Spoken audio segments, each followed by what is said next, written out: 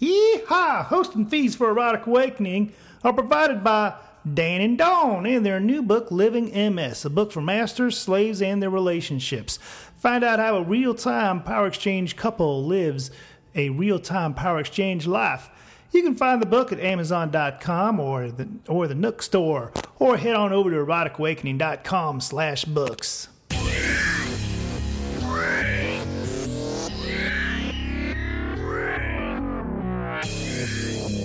Welcome to Erotic Awakening, an educational and entertaining exploration of all things erotic. From sacred sexuality to fetishes, power exchange relationships and leather life, BDSM to polyamory, as well as simply fun kink. Each week, we bring you a diverse offering of erotic life in its many forms. This podcast includes frank discussions of highly sexual topics. If you are offended by this type of content or prohibited by law, we recommend you stop listening right now.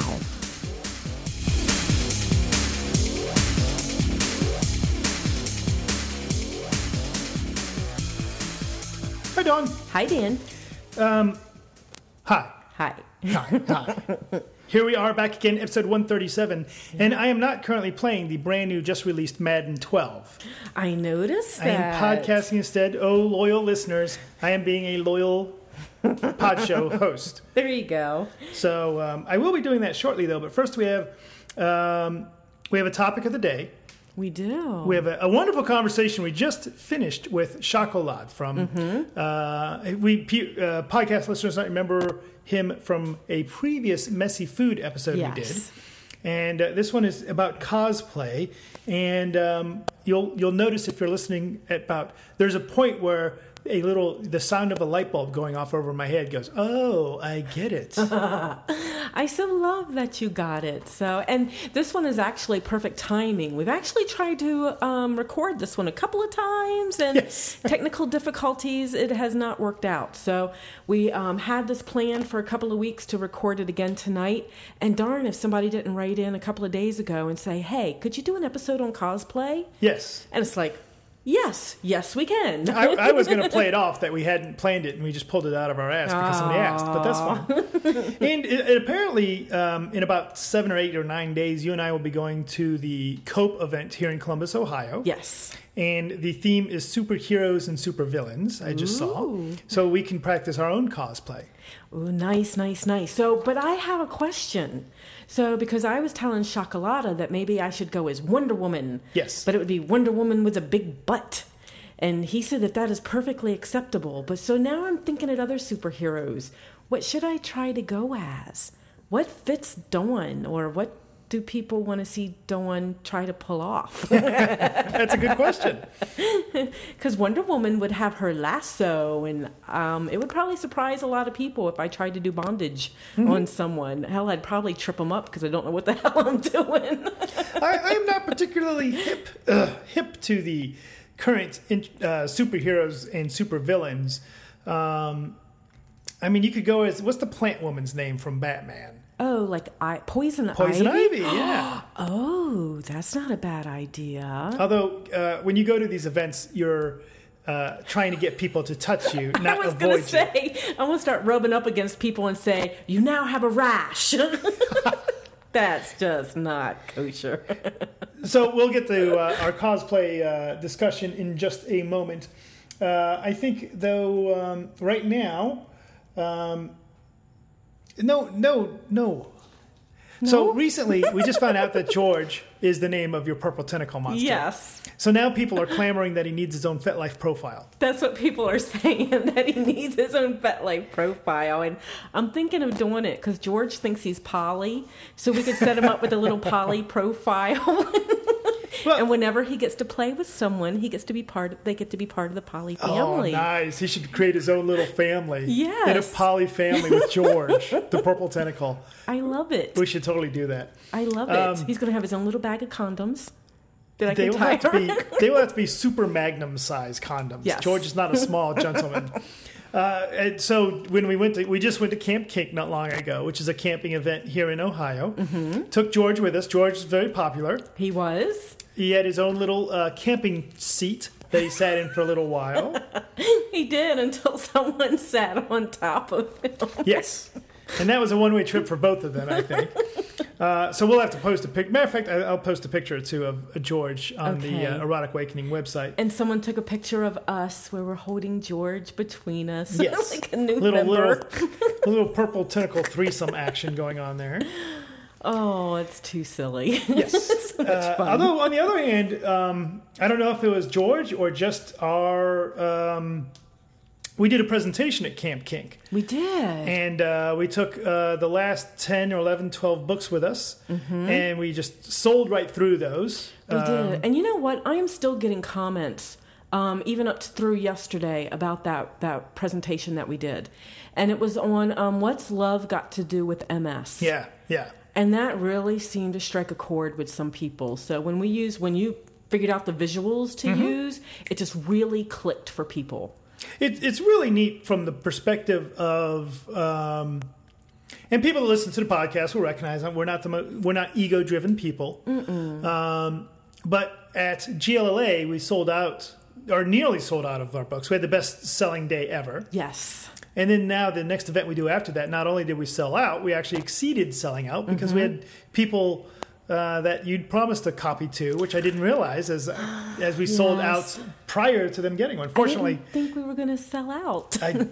So these are new territories for us. Yes. I think maybe from now on we should only bring a handful of books with us so we can say, oh, sorry, sold out. Sold out. Here's a postcard. So it's very neat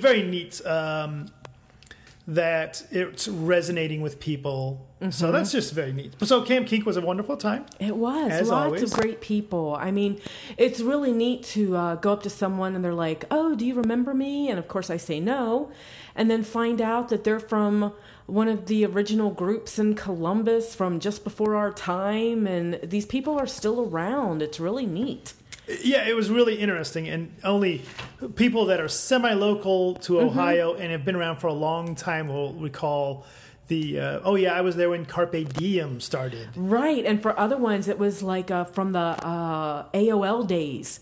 There was a group from AOL that used to meet all the time, and it's just like, wow, that's a long time ago. That's particularly archaic to reference anything AOL at this point. Yes. So we always whine that nobody ever calls the voicemail. We do. And? I do. Someone called and actually left a really long message, and which was great. I mean, they gave a lot of detail, and it was kind of neat because they were taking us up on our offer of, I want to find things in my area, and I don't know who to contact. So they happen to be from, I don't want to give a lot of information out because, they didn't give me permission. But, they're from the D.C. metropolitan type area. And we happen to know people there that we totally trust and kind of hooked them up together. Yeah. So, and hopefully they'll have an opportunity to interact, and we don't mean per se that we hooked them up. No, but we introduced them so that they can go play. You said that the fellow was a very nice fellow too. Very nice fellow, and it's him and his wife that are wanting to go out and try to explore a little bit. Excuse me, and because where they come from, all of this is really taboo. So their religion and everything, so they have no clue even how to get started, but they're both curious. Well, good. So good. It's always nice that we can help people find their authentic selves and find what they're looking for. I called him back and we had a really long conversation, so it was great. I suppose this would be a good opportunity to plug if you would like to call the podcast or contact us for any other reason. The phone number is 206-309-0054. Or you can get up with us through FetLife, and our group is Erotic Awakening, 2 words. You can head on over to the eroticawakening.com webpage and find all kinds of great ways to stalk us, such as the ones we've mentioned, as well as finding past podcast episodes where we will be presenting and all that other crap. Oh, yeah, because, we actually, good segue, we actually have quite a few places that we're going to be presenting at coming up over the next couple of months. So I keep thinking of the big events that we're going to be doing, but we've got some local events as well. So we've got, we're not presenting at COPE, but we're going to be at COPE because we have the Scarlet Sanctuary with the graduating POTQ class. Yay! Yep. And we've also got Cleveland Mast coming up. So we're going to be presenting there in a couple of weeks. And for our out of the United States listeners, that's Cleveland, Ohio, not Cleveland, Azerbaijan, or Cleveland, the one next to Melbourne. Is there one? No, I don't know. I fucking make shit up all the time. So we'll be up in Cleveland doing for MAST, which is Masters and Slaves Together. And we will also be doing SMART, which is up in Cleveland.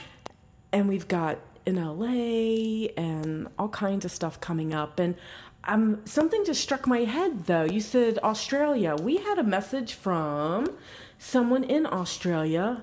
Did we? Yes, we did. And now I can't think of what it was. Dear Australia, you guys are some kinky fuckers. Bring us out. Bring us out. But we're always getting messages from Australia. It's We just are. really interesting. Mm-hmm. And then we also got one from the UK recently. We did. A young lady in the UK, cheers to you, by the way, wants to know how to get started. And then it strikes me that we have the threesome master, slave, slave, I think is their combination dynamic. They've been together forever in UK. Yeah. Darn it, I wish I'd thought about that. Because I'm a dumb American, I assume the UK is a small little country where if you live in one city, well, sure, you know these people in this other city, don't you? I'm writing down UK hookup so we remember to look to see if they're close to each other. Well, good. But it's interesting. So what the fuck were you talking about? I don't know. Australia, UK, Blue 44. kinky motherfuckers. Blue 44. Oh, sorry, I started playing football in my head. Let's move on. We better get to the question of the day. We better. Yeah. So what is the question of the day? We actually got a couple of them. Well, this is actually a very appropriate... What do you mean a couple of them? You can't have a couple of questions of the day. That would be the American Sheba show. Oh, yeah. So we have two here. Which one do you want to do? Let's do the one that came from another international person out of Canada. Which one is that? Oh, that's the books. Oh. By the way, speaking of Canada, if you're in Canada... Oh, Canada. Yeah. and you come across Andy and Sue, who gave me permission to use their name. Whew. Did you see the look on my face going? Yes, I did. You will recognize Andy and Sue because they are the couple walking around with five copies of Living MS. And they're the kinky ones that gave us permission to use their name. So if you know anybody named Andy and Sue, who foolishly gave me their permission to use their names. Somewhere in Canada. Yes. Then, that little tiny country. Yes. The funny thing, although you have to admit, if somebody were to walk up to Andy and Sue and say, you're kinky, I know about it because I listen to the... Oh, wait, why do I listen to that podcast? Damn it.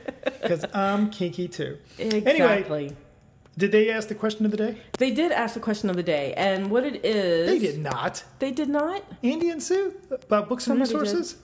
I don't know. Oh, well, I thought it was. Let's pretend it is. So I can look it up real quick, but it was somebody named Andy. So the question is, what books and resources are out there that will help them get into BDSM and bondage? Because the internet is obviously huge, and they're not exactly sure that what they're reading is valid. Fair enough. Let's start. We'll do a little bit about bondage first, because I don't know much about bondage. Right. Shabar You Can Use by Lee Harrington. I've heard good things. Anything by Jay Wiseman. See, now, the one Jay Wiseman book I have, I was having a little trouble using it as a guide to bondage. But he's got a DVD one, too. Book comes with a DVD. Yeah, the book that comes with a DVD. And this one he actually put out to help put him through law school. So all the copies that he was selling of this was helping him go through law school. We can... I understand the whole comment about there's too much stuff on the internet. Mm-hmm. Jack Elfrink, and I'll actually look up the name there, has a wonderful bondage website because he's got little animated GIF images. Oh, that's right. I found remember that you very using useful. them. Yeah. But also on the internet, you can find like boating knot websites that have wonderful knotting information. Now, if you're going to use a book resource, you know what? The part that really bothers me the most, bondage-wise, when you do your research, is just find a reputable source for safety. Right. Right? So anybody can, there a lot of people teach you knots and how to do this and how to do that. But if you're going to look at the safety aspect, and bondage isn't Well, okay. Did you just have visions go through your head? I was going to say, you really can't fuck yourself up with bondage too much. And then I remembered, that David Carradine thing where he accidentally hung himself. Or that's the different. other one, yeah. Yeah. Okay, so we're not the bondage aficionados. No. I mean, I've heard Two Naughty Boys is great, but I don't know. What you should do is ask Lee. So write into Lee at passionandsoul.com. Right. And we'll ask Lee on his next episode to give a couple moments of recommending some books on bondage and resources. Lee is amazing with bondage. We saw Lee do some self-bondage, speed self-bondage at one of the events. That was stunning. And that was, suspension speed self-bondage. Yes. So that was cool. So he absolutely has some stories of how to be safe about it through personal trial and error. So that would absolutely be great. And now some of the BDSM books, I would also recommend like Screw the Roses, Send Me the Thorns, Sure. for some of the basics. That's a well-respected, well-known BDSM book. I liked Joseph Bean's flogging book. Now, it's about flogging, but it also helps with the headspace. So I personally liked that book. I have not read, I don't think, but I will plug, because it's been well received, Dark Angel's book, which is how to go from nothing to explore your fantasies and into some BDSM stuff. BDSM 101 is often, SM 101, a Wiseman book, very, often quoted. I'm kind of I tell you what you're sitting there, you're not saying anything. I know, I'm not, because, I'm a bottom. I'm a slave. I don't need to read these, the SM 101s and stuff like that. I read the slave crafts and the, training with Miss Abernathy and the stuff that's geared towards slaves. So I don't have a lot of topping skills. And I've heard that the topping book by Dossie Easton is certainly a well-respected book. The trouble I'm having with this whole conversation is I don't read BDSM books. Right. I read relationship books. Obviously we're going to, mention our own book, ours. Living MS, but that's a relationship book. I read like Slavecraft. Right. That's a relationship, or that's embracing your inner slave sort of book. Master Slave Relationships by Rubel. Right. That's a relationship book. BDSM doesn't come, in my opinion, from books. No. Everything I have learned as a top has been from watching you or other people or other scenes or in workshops. So, just kind of, for me, since I'm not really paying attention, but I can't really say that, I kind of learn from osmosis, when you hear the same things over and over again. So, but absolutely. Learn from hands-on. So absolutely, your Screw the Roses, Send Me the Thorns will give you some basic safety information. What's a paddle? Right. Why you're not supposed to punch people in the kidneys and about the spine and that kind of stuff. But if you want to learn BDSM, you have to go be taught BDSM. And maybe other people, I don't know, people might disagree. Well, think of our sensual spanking workshop. We can write about it. But are you really going to get it unless you see us do it? Right. I think you'll get some concepts of it, some ideas, some things to keep in mind. But you're not going to hear the moans. No, you're definitely not going to hear the moans. Although I can record those. But doing it and under the tutelage of someone who knows what they're doing, not somebody driven by their big fat ego, but somebody who's great, appreciative that somebody wants to learn. Yes. And willing. And I tell you, if you go to any of these events, we say, I want to read from a book, because I don't want to go to an event. Sorry, go to a fucking event. It is the best school out there. It's the only school out there, because not only will you have your basic BDSM 101 classes, flogging 101 classes, but also you'll find people that are more than willing to help teach you. We just had a wonderful opportunity at GLLA with Master Eric, where he had some brand new type of toys he'd never used, and it was toys that I had used, and so I taught him how to use them on you, and then we used them on his slave, and it wasn't like I get to use his slave, but it was very much a teaching opportunity, and Boy, I just can't think of how he could have replicated that understanding via a book. Right. Well, right, because you were able to actually stand behind me and say, see, this is what it looks like when I actually make contact with her.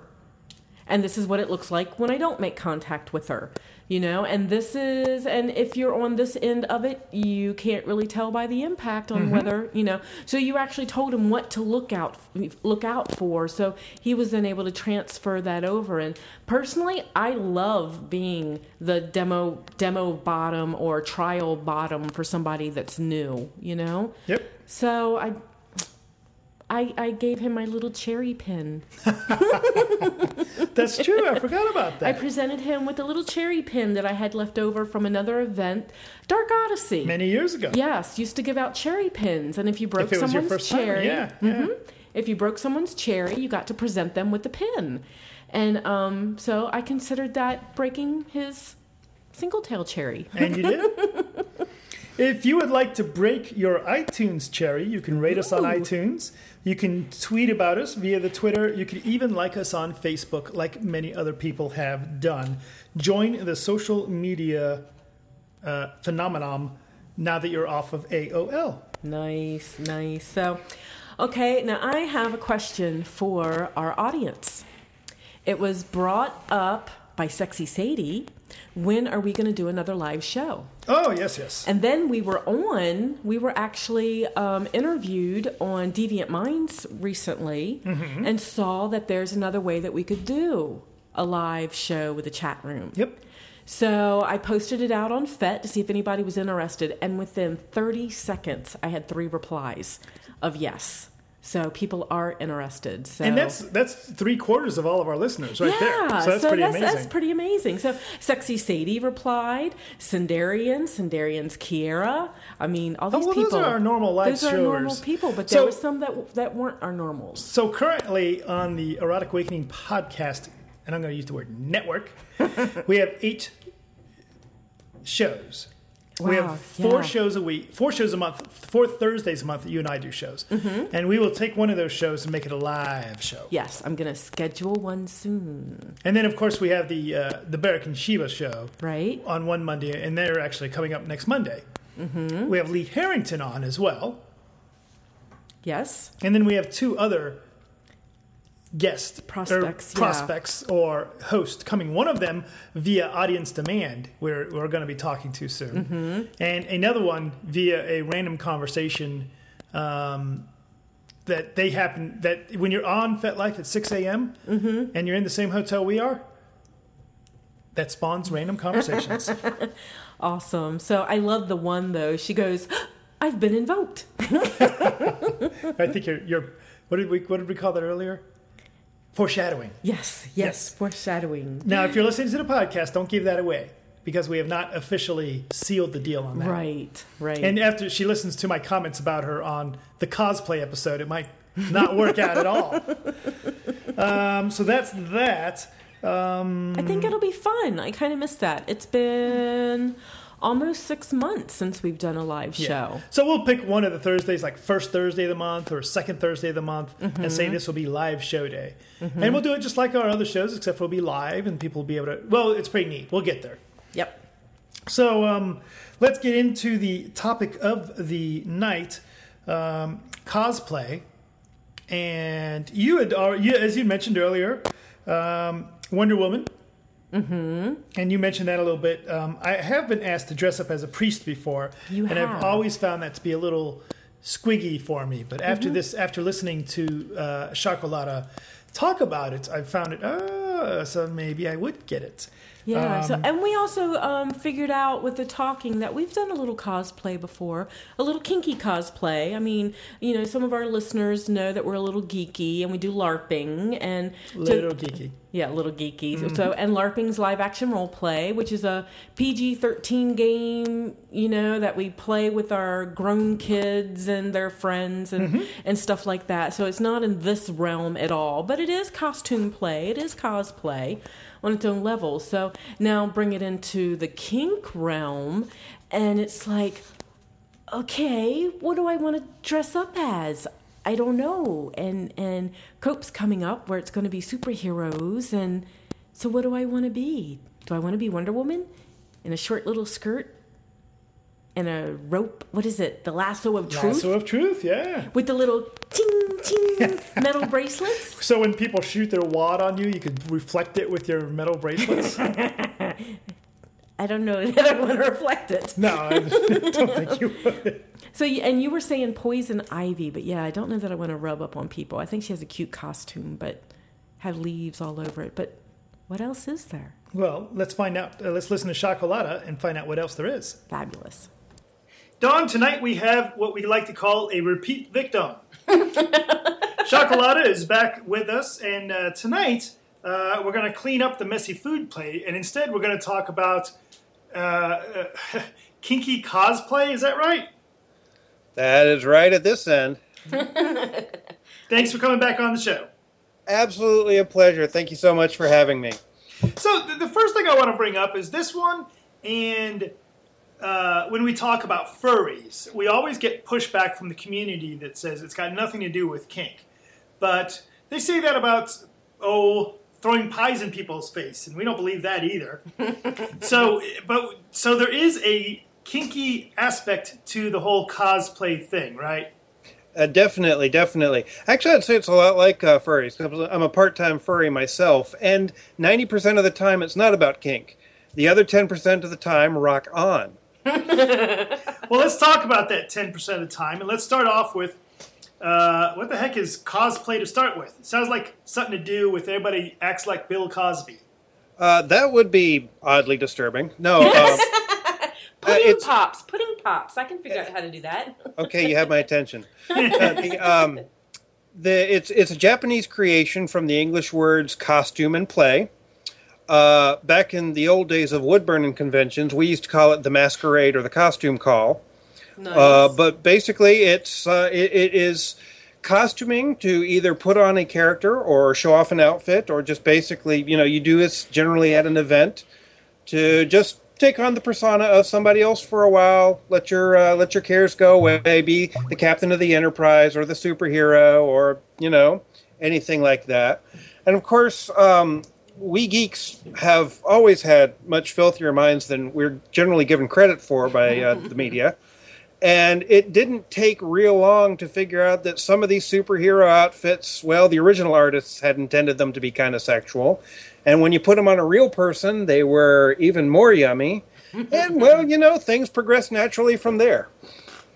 I think it sounds like a lot of fun. So the first time I actually came across it as like a fetish or, as play was at a Dark Odyssey event. So they actually had some space at the edge of the dungeon, and it was like Superwoman versus Batman, or Spider-Man versus Wonder Woman, and they were wrestling and getting it on. I tell you, I wish I'd seen that. I'm sure that they could have done pretty well off web video for that if they'd wanted.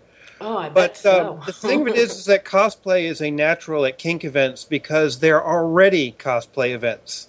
It's just usually the cosplay has been, cat suits, maid costumes, leather harnesses, leather vests and everything. Few people dress like that every day unless they're very lucky. Mm-hmm. So you go to an event and you get to put on this costume, and it's a costume like anything, like anything you'd see at a Star Trek convention, just a little more focused. Yeah. I'm thinking of getting it on with Captain Kirk. That'd be fun. Star Trek convention. It's funny because he's a choice, because of course he had that legendary status of anything that was apparently female and breathing. Yeah, but what about Worf? I've heard a couple people talk about Worf, heard a couple people talk about Data. Ooh. Now imagine, of course this would be hard to do in a scene, but imagine Odo.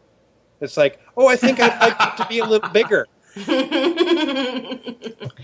That'd be neat. Yeah, I understand what you're saying about the aspect of it being similar to existing events. For example, I've often heard of at some of the more leather events that S&M really stands for stand and model. Yeah, there you go. Absolutely. And at a at a geeky costume event, it's pretty much the same thing. So I give you a link with some of my costumes. You look at something like the Sailor Moon costumes from anime. Mm-hmm. Now, the person who created this, it was not intentional that these are ladies in exaggerated schoolgirl outfits with even shorter skirts and big bows on the front and right above the hip on the back to accentuate breasts and butt. They're absolutely sexualized in the original. So you put this into a kink context. I happen to have one that I commissioned in PVC because I like to put even more fetish in my geek, and when I wear it to a fan event, it's just the opposite. I'm putting some geek in my fetish or something like that. I have a bunch of dual purpose outfits. I have an Alice in Wonderland costume that's the same way. People say, "Oh, you're Alice in Wonderland," and it's in vinyl. And either way, it's a great response. Talk about another area which can be very sexualized. Alice has some very dark undertones that were completely intentional when it was originally created, and it's not hard to just crank that up to 11. Wow. That sounds very naughty. Of course. I like to start off with, I'm not sure what happened about this bottle that said drink me, but I feel funny. So we actually had a question from somebody on Twitter, so I want to ask you that question. So it is, what is the most popular cosplays? What do you see the most of out there when you're out and about? Would you restrict that to events that are primarily geeky or primarily kinky? Well, let's stick with the kinky. Okay. One of the most popular, of course, in a kinky context is as an actual costume, not just a kinky garment, is the maid. Mm-hmm. Again, short skirt, various bits and pieces intended to enhance sexuality, a definite, I am a submissive. You can be dominant in a maid's costume, but it's a little unusual. But I would say that is one of the top ones.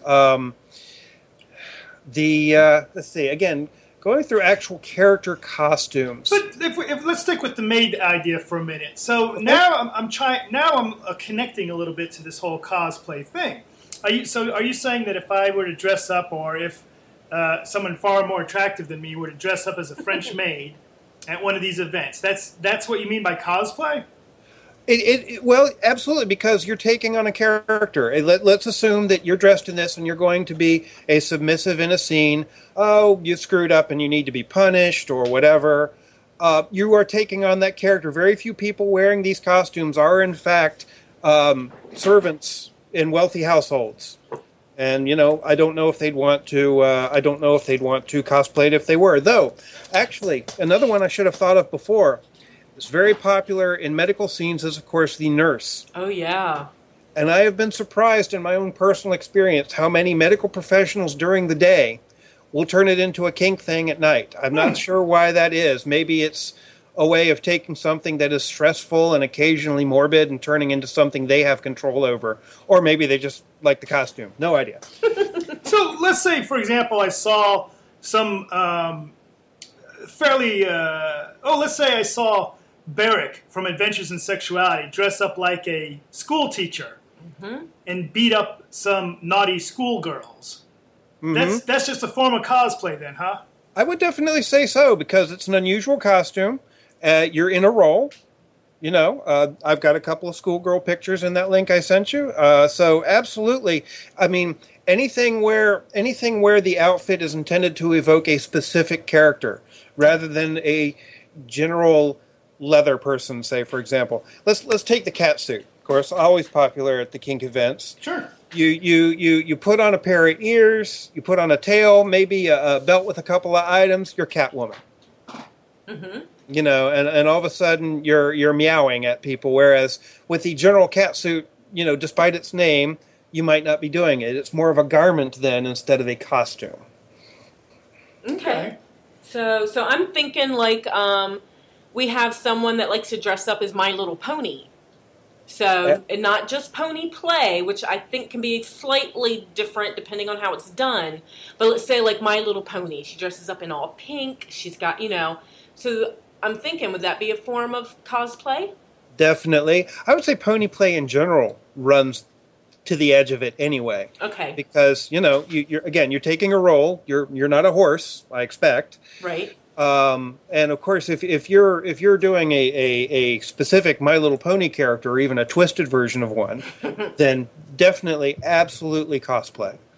Well, you know what? This is funny because now my quarter interest in this has turned into much more of an interest, because in the past, and we've actually talked about this a few times in the past, and due to technical difficulties, no one in the world knows that, but before, I've always thought of it from a perspective of, well, I don't want to dress up as a superhero, and I don't know a Sailor Moon from a mooning sailor, and so cosplay is not really something I'm into. But it sounds like it's not as limited as my thinking is. It's not necessarily just something that geeks get into. But what would you say if I dressed up like a Nazi and ran around goose-stepping? And is that a form of is that cosplay? Or is that a part of the family of cosplay? Absolutely, because I will assume that you are not espousing the actual ideas of the Nazi Party. Nine! And people play that. It's very edgy, of course, because the connotations are so negative that it turns some people on immensely, and some people are really freaked out about it. I've seen both happen. I'm going to mangle her name, but Xavier Hollander, the Mayflower Madam, who was famous in the 70s. She actually discussed one of her clients who was a Jewish person who had been in the camps and could no longer reach orgasm unless she dressed as a Nazi. So a lot of things going on in that head, definitely. Right. But the point is, again, it's a costume and a role. There's an excellent cartoon on bad cosplay advice where where a couple in a dungeon were going on and on about the horrible taste displayed by somebody who had dressed up as one of those genocidal stormtroopers. Mm-hmm. And the camera pans over and Slave Leia's on the cross with a guy in plastic armor beating her. Awesome. So that would be plenty hot, by the way. Yeah, I know. Oh, wouldn't that though? I know. So we've actually done cosplay. And didn't even know it. The Witches Hunt. Oh, sure. Sounds like it from here, absolutely. So dressed as a demon and the Witch Hunt and oh my gosh. Guess, and when I use that as an example, and Dawn and I have talked about that on the podcast before, but in this context, it's because is it using the costume to, how much is the mental part important? If you dress up as a French maid, mm-hmm. Is cosplay the fact that you're wearing the costume, or is it that you're using that costume as a tool or a method to enact a French maid? Well, that's actually a very good question. I think that's going to differ from person to person. You mentioned Captain Kirk earlier. If somebody tends to be kind of shy and reserved, being Captain Kirk for an evening might be a great way for him to just be all over the ladies and, just be a total womanizer, suave, cheeky, everything he wants to be without damaging what he or she, I'm in a dress, so she can be in a male Starfleet uniform. But, it's a vacation from the normal. You get to be someone else for a night. That can be very uninhibiting. Mm-hmm. A lot of the cosplay costumes you will see, especially around Halloween for the quote vanillas, for girls are very slutty. Mm-hmm. And that's because the number of women who would like to be a slut just for an evening, if nothing more, just once, is a lot higher than many people would want to admit. But the costume makers sure know about it. Sure. See, that's very interesting to me, because I think about the like for myself, there's a particular activity when I do these. Some activities I am rather a reserved person, but I do. Well, let's call it cosplay. When I did a cosplay episode thing and it wasn't at a kink event, but as a hobbit, and you run around and you're into everything, and it's okay to be a little annoying, and because that's what hobbits do, and it's like it allows you to get out of yourself. I wonder if sometimes the kink community has a bad view of cosplay because they say, well, you should just be your authentic self. Well, you should, but that's easier said than done a lot of the times. And in fact, cosplay can be a way in that direction. I can tell you a little bit about, in fact, a personal epiphany I had with that. And that was when I first started cosplaying. As soon as I could get away with it, I started doing ladies' outfits as well as males. And for a while, I thought, well, I wonder if that I'm transgender inside, or there's part of me that wants to be a girl and everything. And cosplay was literally a voyage for me that lasted years. When I finally found out for myself that I was totally a guy, I just thought the outfits were awesome. And, but I have seen other people through costuming, through taking a break from who they have to be day in, day out, they learn more about that person. Because, you if you can't step away from it for a moment, it's hard to take a clear view. Sure. I can understand that, but it also makes more sense to me now why people want to know what to wear to events. Or the women take a couple of days to figure out what to put together for the event, because they want to pull in that energy that they want to exude. Is that the word? Sure. Give off. Give off. So they want to make sure they're wearing the right costuming, even if it is, just a little slinky black dress and high heels, that they don't usually wear. Most cosplayers will choose costumes that in some way are an expression of themselves. They will avoid ones that have nothing to do with them. Mm-hmm. One of the few costumes I've done that did not fall into that was I dressed as a singer from an anime called Macross, not because I felt anything like I was anything like her. She's a jerk, but it was an awesome costume, and I love the show. So and so every once in a while there is no great mental psychological reason for it. It's just a really cool outfit, and it's fun to wear it because again, they look at you funny if you wear these to work. Right. Well, that is very true. Well, it depends where you work. So, well, actually, I've got a couple stories, but along those lines, but that would take a while. So, do you find are you yourself? Do you consider yourself a fairly slutty person? And if so, does cosplay allow you to be sluttier?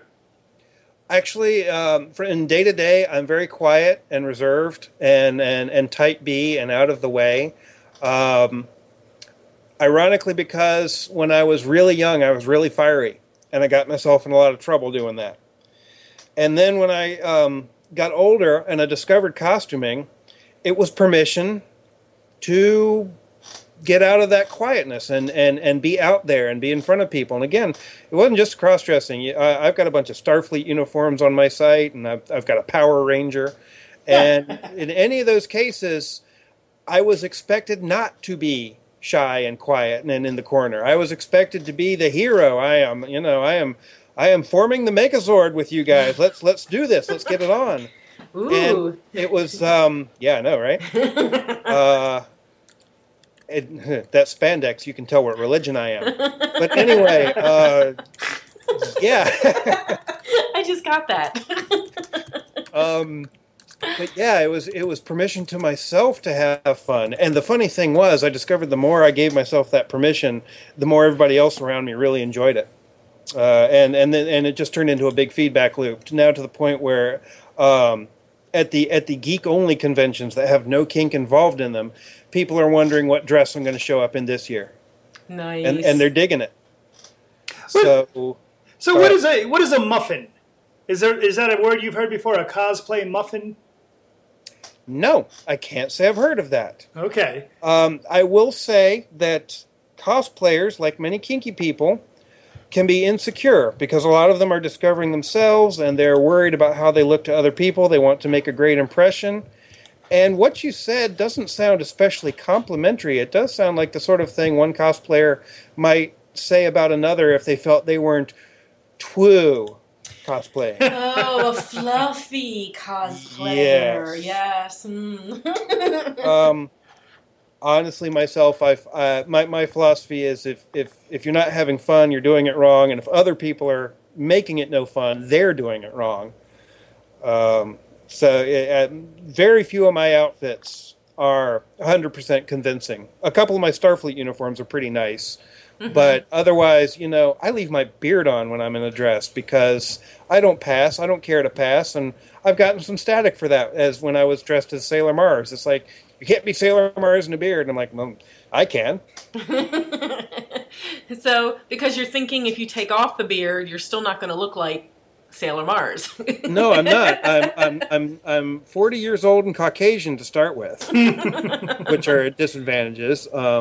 Any boobs I might be wearing, I didn't come with. And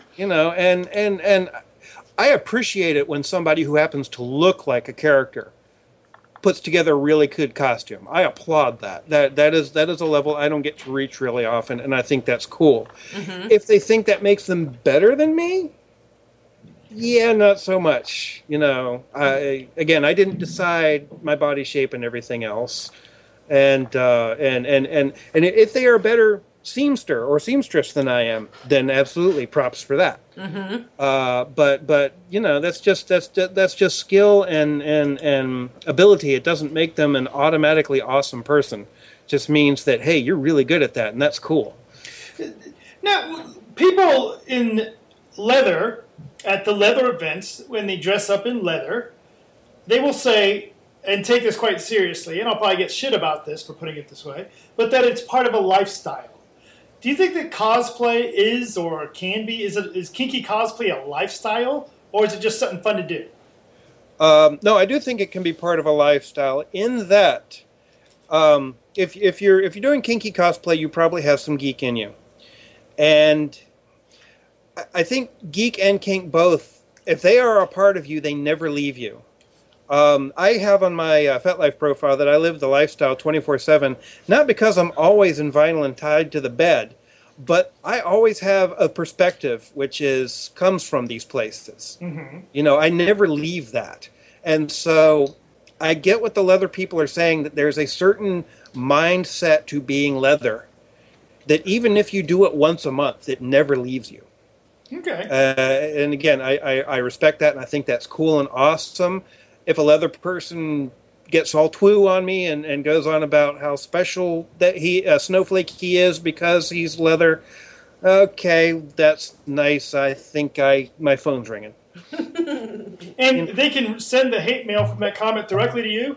If they want. And great. No, I'll tell you something. If somebody can defend their position, that is the most awesome thing in the world. If somebody can coherently say, no, you're wrong, and this is why you're wrong, A, B, C, and D, I love that. Because I love to learn something about being wrong, or I like to be able to say, no, you're not convincing.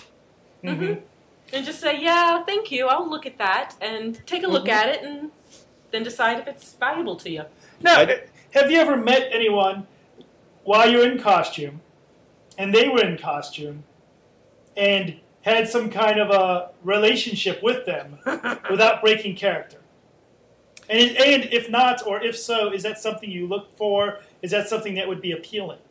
I have done it. It's freaking awesome. In my Sailor Mars costume, I did a whole, I've been captured sort of thing and forced to do horrible, horrible things. And, hey, why did the forcing stop? Come on. And there are some maid scenes I would very much like to do, especially as a messy food player, which we mentioned before. Yeah. It's an obvious combination, and I've got some people interested in playing that with me. This is definitely the funny thing is the clothes are not erotic to me, honestly, but the headspace that often comes with them is, if that makes any sense to you. Oh, yeah. And when I'm dressed up, it is just really easy to get me into a scene of any kind because I'm in a different place and I'm feeling like I look good and I'm feeling there, and it's like, yeah, you can do that to me, or I'll totally do that to you. Go ahead. I've got this vision of pirates and winches. That's just, yeah. Do you notice things get popular? Thinking of pirates, did things get popular for a little while when like Pirates of the Caribbean came out? Did you have 20 Johnny Depps running around?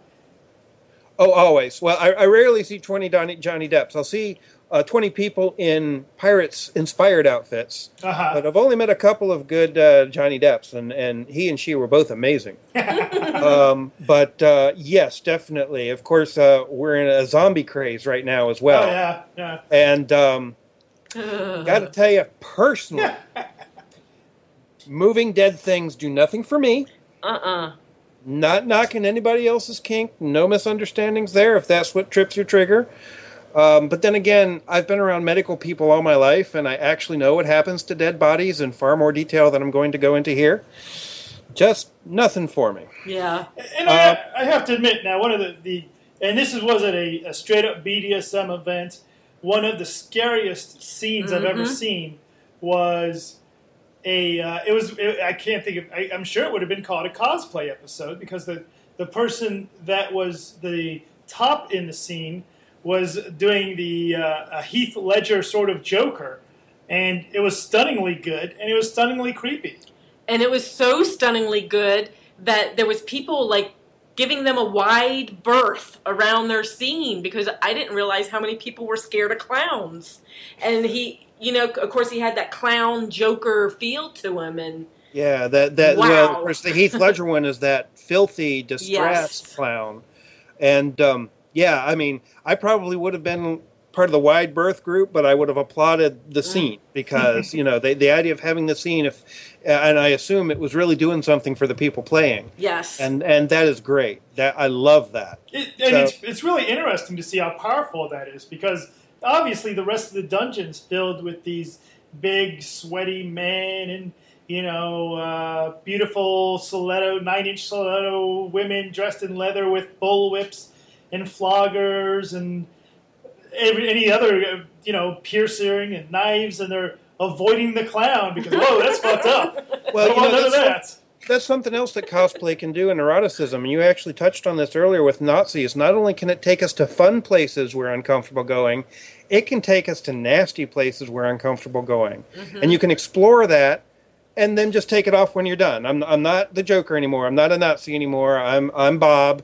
We're good. Let's do some aftercare, have a drink. The nasty's over. It's a very obvious, line drawn. Nasty starts here, nasty stops here. Now, I've seen over the weekend, just a few weekends ago at GLLA, I saw 2 scenes. I think that they will qualify for cosplay. Not scenes per se, but people in a cosplay in their costumes. And one of them actually bothered me. Both bothered me, to be honest. So I would like your opinion about these.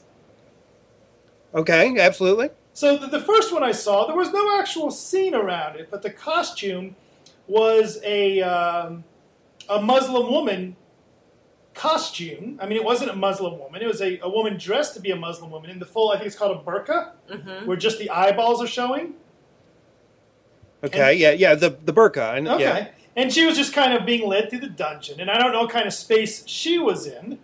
Or the person leading her was in a little evil-looking space. Have you ever seen that in an event where somebody takes on not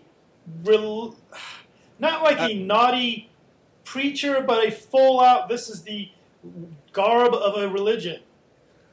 I have seen that. Of course, there's all the Catholic costumes that people like to use in scenes.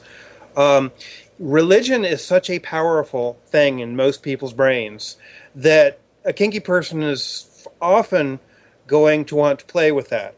I have my own religion, in fact. It's the Church of the Flying Pie Monster.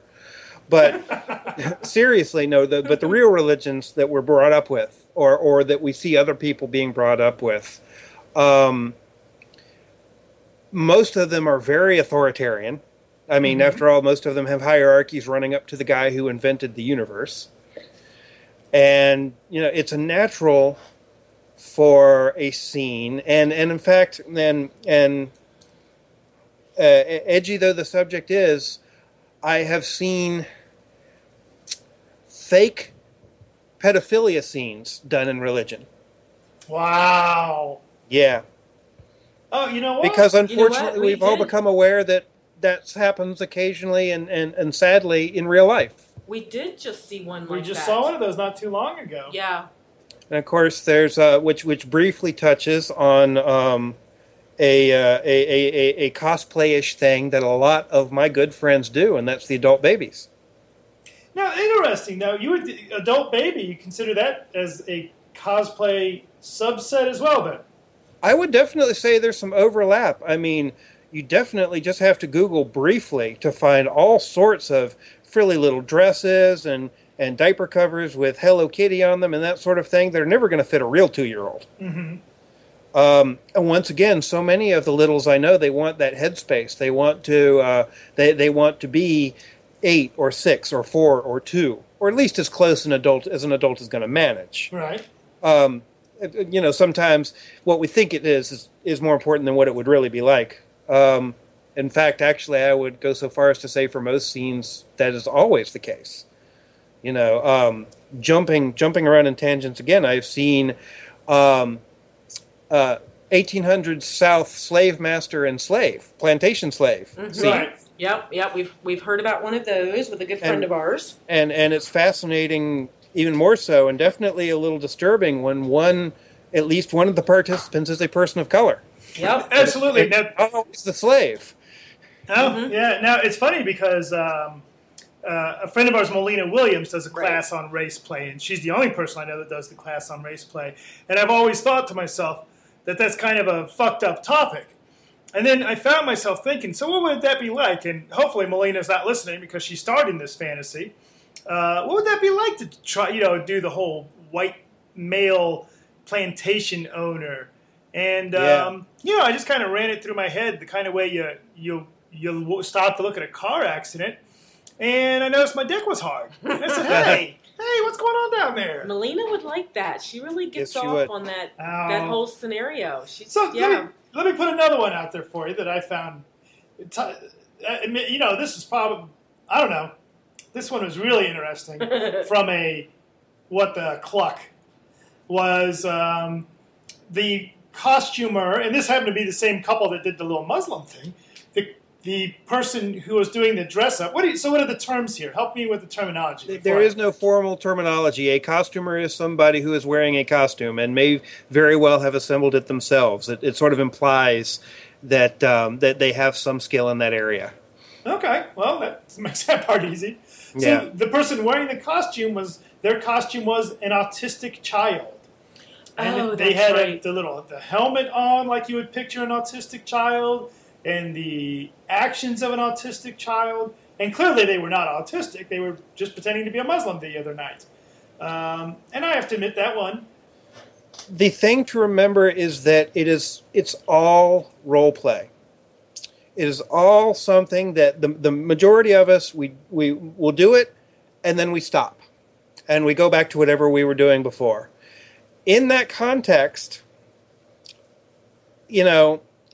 I don't really have that much of a problem with just about anything anybody wants to do. And if you were asking if that was cosplay, I would say no, because there is no, thank goodness, official outfit for autistic children. We don't put, little multicolored rings of felt on their clothes that they have to wear or anything like that. Okay. That would just be role play. It may have been a little weird for me, but I really think that, as long as everybody understands that this is just something you're doing as an exploration because it's an interesting way to get off. I don't think there's anything inherently wrong with that. I don't have a problem with the Nazi. I don't have any problem with the Joker. Unless he wigged out and actually started slicing up people in the event non-consensually, I would have a problem with that. Especially some of the people we know, they'd be like, what an intense scene. I'm going to stand here and watch it. That blood looks real. Yeah, and of course, he might be consensually slicing up somebody, which, hey, I can't stand to watch horror movies when I know how they're faking it, but you go right ahead. If it's consensual, alrighty. Is there a theme among cosplayer or a subset do people often, do you think that part of their thrill is squigging people out, or do I just happen to run into really weird people? I had a little epiphany today, which ended up on Twitter. And I know what it is, because geeky cosplayers used to talk about freaking the mundanes. Right. Which isn't really that nice a thing to say. People use muggles a lot right now, thanks to Harry Potter. But it's really not a great thing to say about the other people around you. But I said on Twitter today that nobody with any sense wants the whole world to be just like them, but everybody wants the whole world to accept them for who they are. And if you, and I've been doing this since before I thought I was kinky, if I walk into a restaurant and I've been at a con and I've still got my Starfleet uniform on, and conversation stops for a moment, though it was probably the Green Orion woman who was with me, I kind of dig that. And the reason is not so much because I want to upset people. I want them to stop and think for a moment, and maybe get the idea that if I can just walk into a restaurant like this and order a hamburger, then I may be in a weird costume, but I'm still a person. You know, I'm not a freak. I'm not a dweeb. I mean, I may be, but you know. And kinky cosplay is the exact same way for me. Honestly, when I'm wearing one of these outfits, I'm like, yeah, I'm a little different from everybody else in here, but I'm having a good time. I hope that I've amused you in one way or another. If I've turned you on, great. Come on over here. Let's talk. And I think that is something which is down inside every cosplayer's heart. It's like, this is a part of me. It's not one that I get to show every single day. Occasionally it's something I want to save for very special occasions, but it's a part of me, and it's okay just like the rest of me is. Okay. What's your favorite costume, and what's the headspace that goes with it? It sort of depends. I've got several. I think, honestly, my favorite costume is a maid dress I have. It's an anime style dress. It's got a red bow at the neck, and another one that goes on my head. And the reason I like it is because it's very playful. And I am a very playful and frequently even silly person. And it's hard to get much sillier than a bearded guy in a maid's dress. Well, that is true. It's a way of saying, you know, hey, I'm here to have some fun, and I hope that you are relaxed and cool enough that you might want to get involved in it with me. Now, my most popular one is probably split between a black steampunk outfit I put together a while ago, which every time I wear that to a con, people shriek and run across the room and hug me. And how cute some of them are. You can see why it's one of my favorites. I need one of those. You know what? I'll give you some of my websites. And the other is an Alice in Wonderland costume I have, simply because even when it's out of vinyl, people really relate to Alice. You know, it's something happy to them. It's something from their childhood. They probably saw it in Disney before they read the book. And it is like the maid's dress. It takes people off their guard, and it relaxes. It breaks the ice. I can interact with them. And because of that, it's definitely one of my favorites. I love to provoke positive reactions. That's one of the reasons why, you know, I'm always happy and in a good headspace when I'm dressed up, is because that's how I want other people to react to me. I definitely want to say, hey, weird is not bad. Weird is often a hell of a lot of fun. I agree. Lucky for us. Yeah, so now I'm going to have to think about what I'm going to wear to our next event. You better think fast. It's only a week away. I know. It's only a week away. So I always bring my leathers, you know, because I always wear my leathers.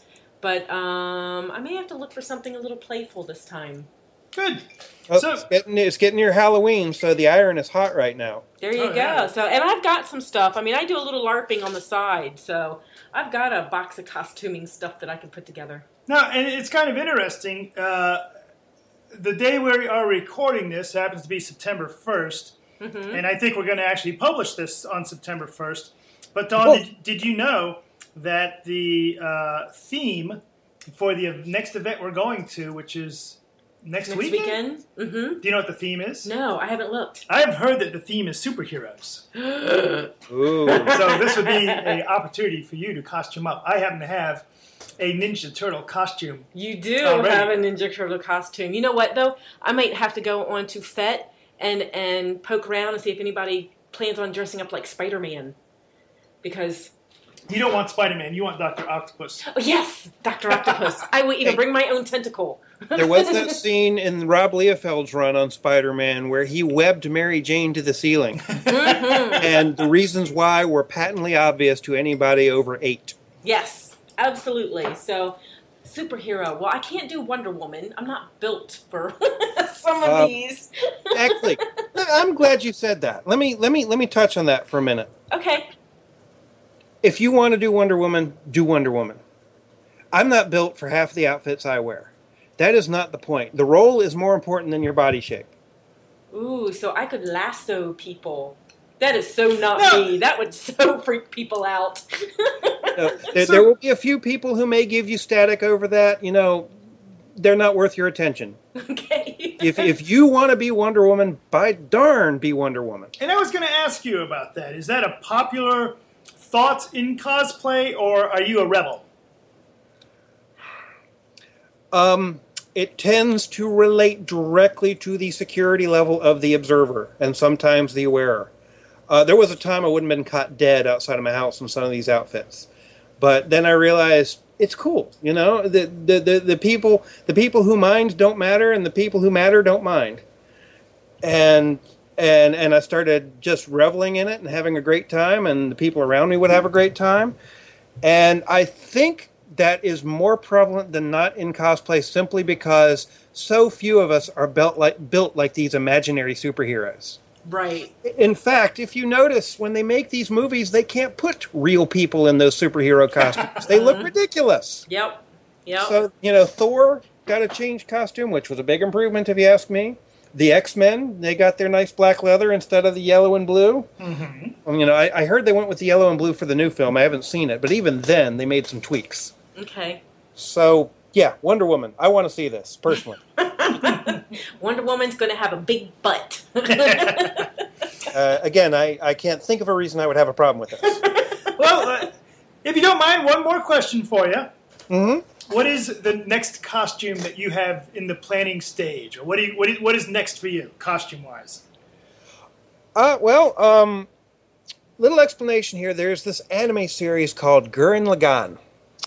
And the major female character in this is a redhead with hair to the back of her knees who runs around in black vinyl hot pants and a black vinyl bikini top with red flames on it and a gun which is capable of knocking out angry tanks.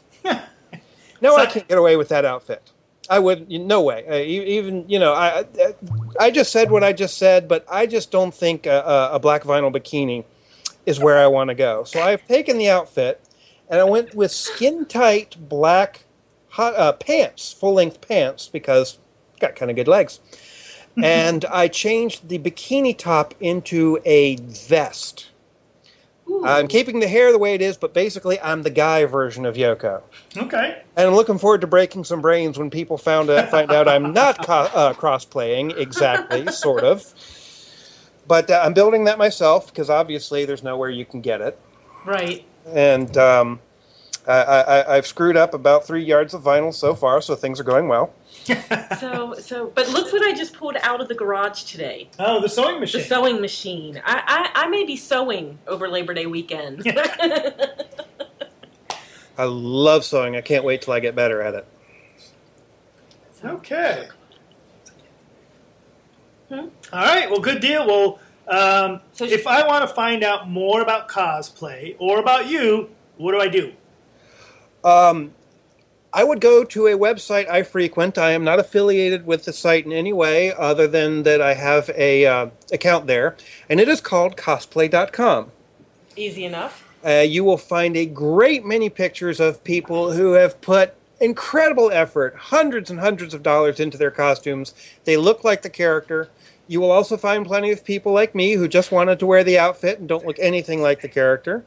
There are forums about everything you would want to know about how to assemble an outfit, how to purchase an outfit if you don't think you can, where the good events are, and I can be frequently seen on the forum about crossplaying, interestingly enough. You look for the guy in the Sailor Mars, and I'm easy to find.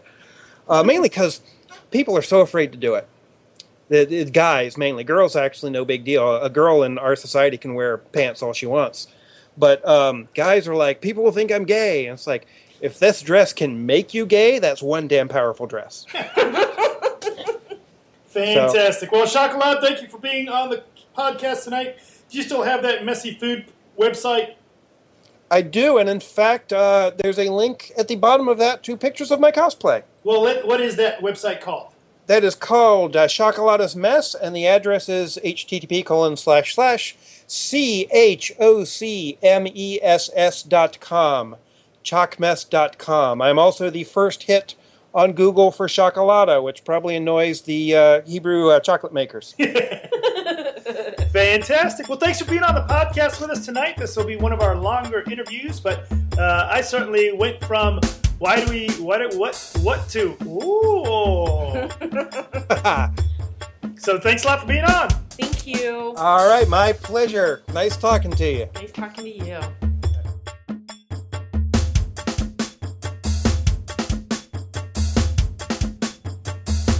Want to have your product, event, charity, or service as the first thing listeners hear about on our podcast? It's only $18 for a 10-second front bump on our show that reaches listeners around the world. What a bargain! Contact us at Dan and Dawn at eroticawakening.com. You know that front bump actually goes closer to 15 to 20 seconds. Yeah, well, that's Even cool. a better bargain. Yes, a better bargain. And did you know you can buy the highly acclaimed book Living MS by Dan and Dawn, or support them by buying an Erotic Awakening t-shirt, messenger bag, or coffee mug? All these things can be found by visiting the shop and support page of the Erotic Awakening website. Any $1.20 we make from anything sold on the site goes directly back into the continuing educational mission of Erotic Awakening. And Erotic Awakening is grateful for the support of the Kink Shop. The Kink Shop provides quality merchandise at affordable prices and features various BDSM implements created for lifestylers by lifestylers.